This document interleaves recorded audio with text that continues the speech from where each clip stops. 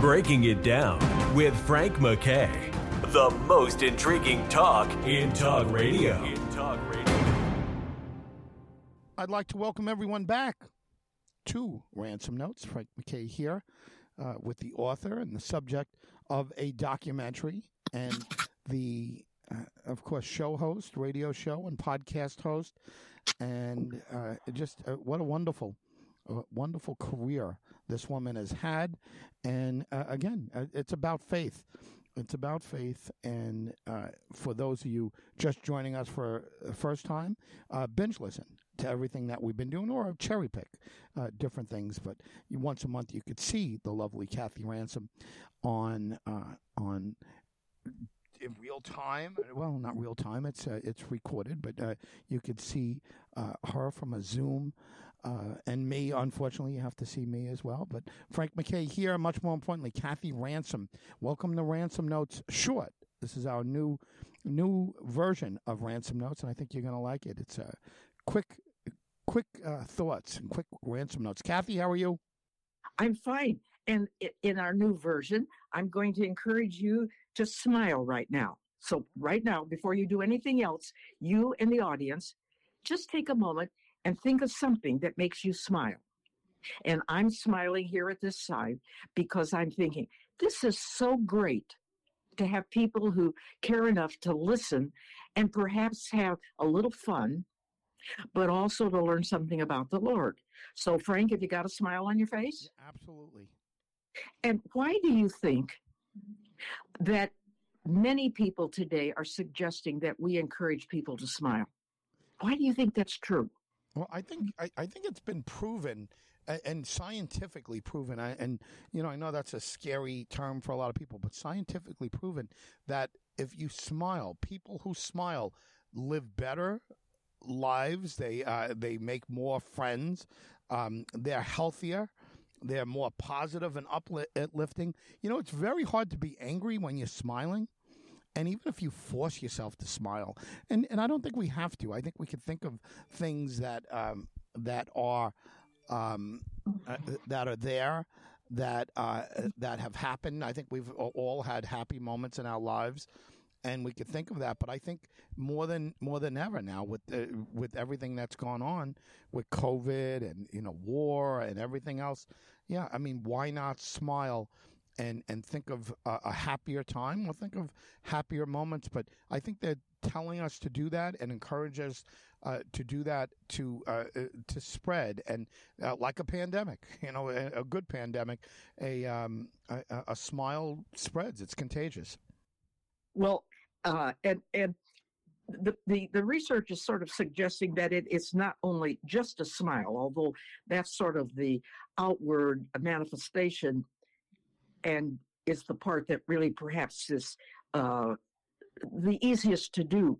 But they are also suggesting that hugging or doing a touch or in an appropriate manner, the three of those kinds of actions also probably relate to each other, and they sort of follow each other, support each other. If I'm happy, I'm more likely to give you a hug. If your in-laws come and you hate them, it's awfully difficult for you to go up and give them a hug. You have to make yourself, and maybe there's value in doing it.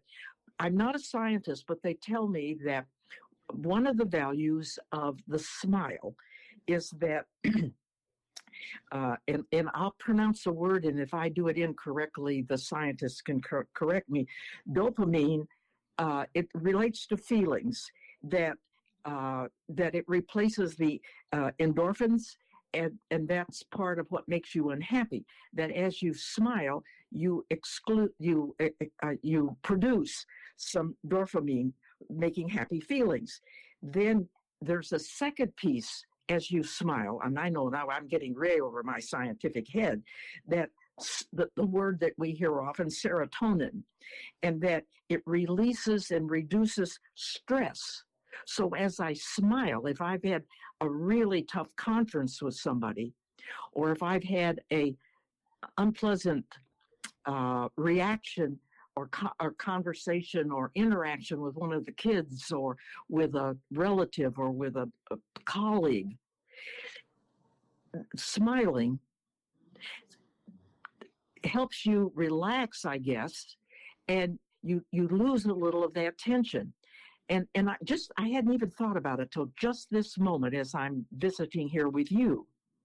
When I get a little tense because of some relatively minor conflict I may have had with ideas with somebody that's a sort of a friend or a close person, I find myself whistling.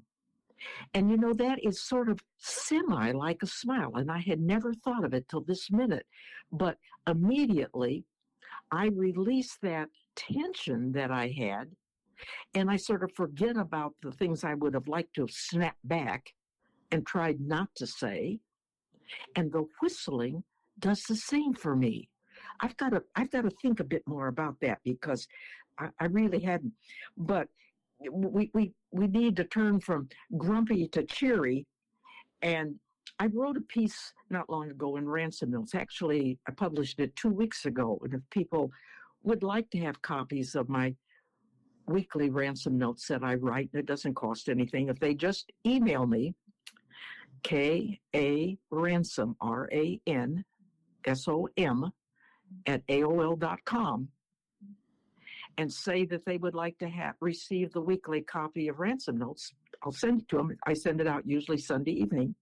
Anyway, I wrote one on smiling, and it was produced, went out a week ago Sunday, week ago yesterday. I don't get lots of feedback online or rarely in person, and that's okay. You're right, and people read or don't read.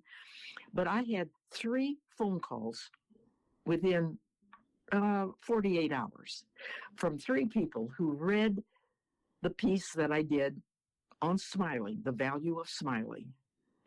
And they were having a bad day. They read it. One of them actually went to a mirror and watched herself smile. And 2 others, and they said it changed their day.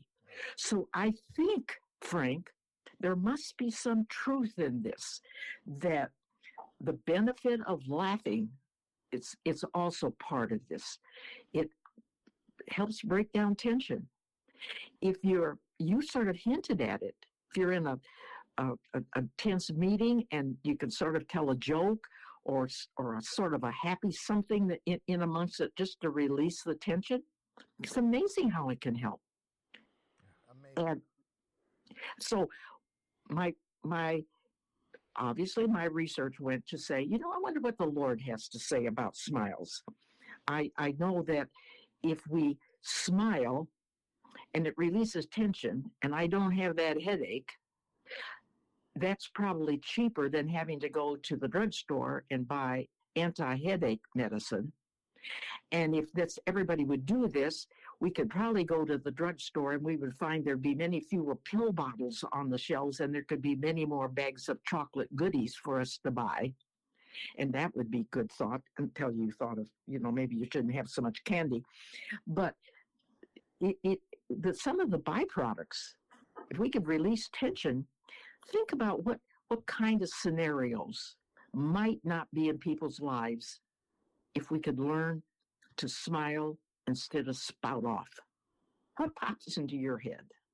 Well, there's a couple things. First of all, I was a big reader of self-help. I still am.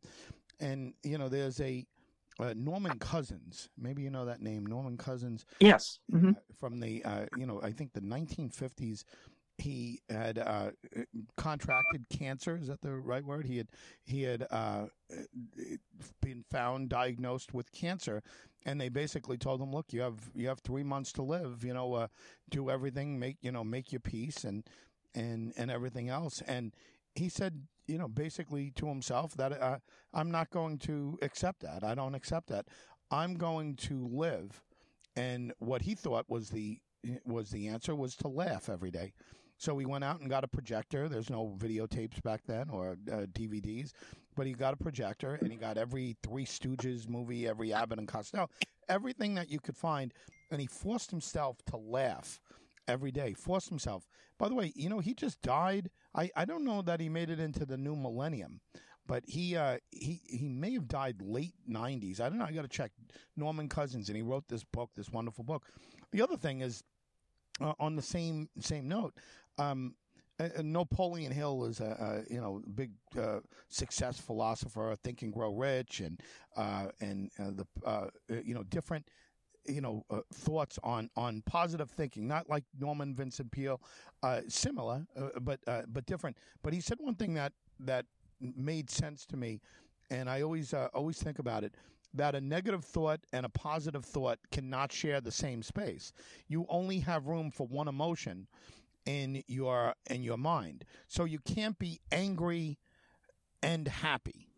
You could be happy and joyful, or happy and spiritual. You could be happy and silly. You can be all these things, but you can't be opposites. In other words, if you're forcing your mind, and you're doing it, what you're talking about here, Kathy, is with a smile, right? You're putting a smile on your face. It's very hard to imagine somebody being negative when they're smiling. I guess if they're grimacing, who knows? But what you're talking about is a real live thing. And think about it. If you're angry, get it out of your mind by putting a joyful thought. Think of the Lord. Think of what He's done and what's available for you out there. In there, think of doing something nice for someone, or somebody doing something nice for you. It's very hard to be angry or sad when you're thinking about those things, but it's kind of the same concept, right? Yes, absolutely. I was just thinking too, as you were chatting there, I was thinking of the Whistle a Happy Tune. Wasn't that what the Seven Dwarfs did? They were whistling a little happy tune. We talked about Grumpy earlier in one of our conversations sometime, that we wanted him to put a smile on his face. But I think that is true. And I think that we need to just read Solomon in Proverbs. There are three that pop into my researchy head that I think address this to sort of support it, not only from just everyday human observation on our part, but I think the Lord is also suggesting, and I know He gave us tears, and I know the devil can put angry thoughts in us, but I really think the Lord has given us a way to get out, and that's the prescription that doesn't cost anything, doesn't need health insurance. We have, I'm not suggesting not having health insurance. I don't want someone to believe that. Whoa. I don't want that thought to come across. But we wouldn't need to use it at this particular moment. And I read one that's called in the Proverbs 15:30, in case somebody would like to look at it. 15:30. A cheerful look brings joy to the heart. Good news makes for good health. Simple as that. Just a cheerful look, which is a smile, or my whistling, or maybe a hug, in a sense that shows somebody else that I'm in a cheerful mood, probably. Proverbs 17:22, 2 chapters later. And I like this one. A joyful heart, which would include a smile, a joyful heart is good medicine, but depression drains one's strength. Now, just think, if you had a friend who was really depressed, what would be the simplest prescription that you, as a non-medical person, could do to help overcome that depression? And that is to find ways to help that individual try to begin to be able to smile and laugh and hug and whistle a happy tune at least a portion of their day, to begin to change that chemical balance that we talked about in their body, and begin to reduce some of their depression, which can be so hurtful. If somebody is really depressed, they can't take care of their family, they can't work, they find it difficult, people don't like to be around them. And that's, and then one thing encourages another. And so they don't have friends, so then they're more depressed. And then because they're depressed, they can't work as well. And so then they suddenly don't have money. And then, it's right down the whole hill. The third proverb is back in the 15th chapter, 13th to the 15th verse. A glad heart makes a happy face. A broken heart crushes the spirit. And then I like the second part, and it sort of ties in with the smiley part. A wise person is hungry for knowledge, while the fool feeds on trash. For the despondent, every day brings trouble. But what about the happy heart? Life is a continual feast.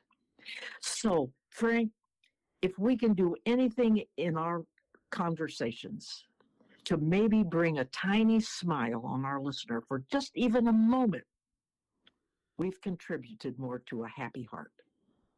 Wonderful. And we agree on this. We're in agreement, and I think everyone, it's hard to disagree with that. What do you do to somebody depressed? Try to bring a smile to their face.